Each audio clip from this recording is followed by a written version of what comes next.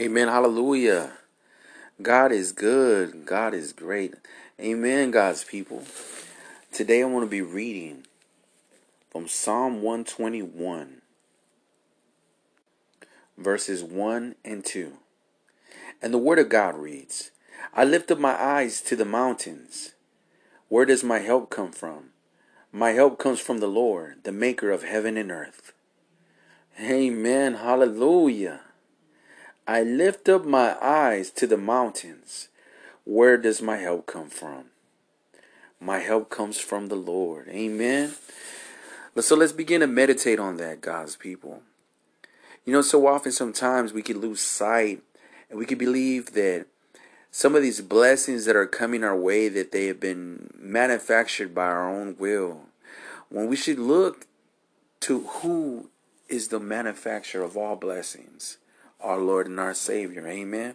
You see here, we see the psalmist recognizing where his help comes from. And so we should always recognize where our help comes from. See, it's so easy to start looking at our talents or start looking at our resources, start looking at the things that we have labored for and begin to feel that, you know what, I have gained this by my own strength, by my own might, by my own wit, by my own intellect, and to lose sight and to lose focus.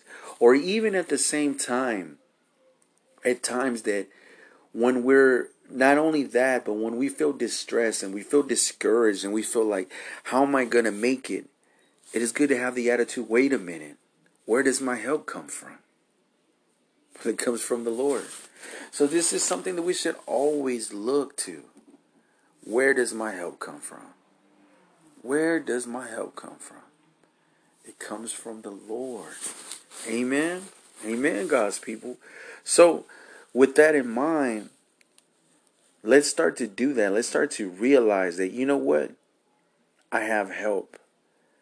And the help comes from where? It comes from God. My help comes from the Lord, the maker of heaven and earth. The maker of heaven and earth. So often that we lose sight, as I was saying, who are we talking to? When we begin to communicate also with the Lord, let's recognize God and who truly He is. He is the creator of earth, right? He is the creator of every living creation. Every creature, every creation. And we're talking about He who put the breath of life into everything. Amen. He sits on the throne of heaven. Amen. So at times that we may have a petition and we may have a request and we bring it before God, and then sometimes we begin to lose sight that who we're truly talking to. We got to remember that what's impossible with us is possible with God. There is no limitations to the God that we serve. God is almighty. He is powerful. Amen. So let's do that. Let's begin to meditate. Let's begin to identify truly who we're speaking of and truly who it is that is in our corner. Amen.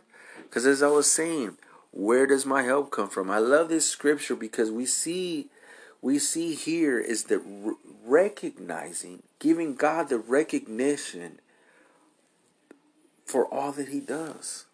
And for truly we see in who He is, creator of heaven and earth. Amen. So where does our help come from, God's people? It comes from God Almighty. Let us not lose sight. Let us not lose focus. Who it is that is blessing us. Realize that all things come by God. Amen. And realizing who He is. We serve an awesome God, an almighty, an all-powerful, and all-knowing God. I give Him all the honor, all the glory, all the praise for all that He does in my life. Each and every day I thank Him. I thank Him from the doors that He opens. Man will try to close doors on you, but God will open up doors, and He will open up the window of heaven and pour out blessings upon you. Keep that in mind. The God that we serve has no limitations. I love you in Christ. It's been Reverend Garza, Street Evangelist.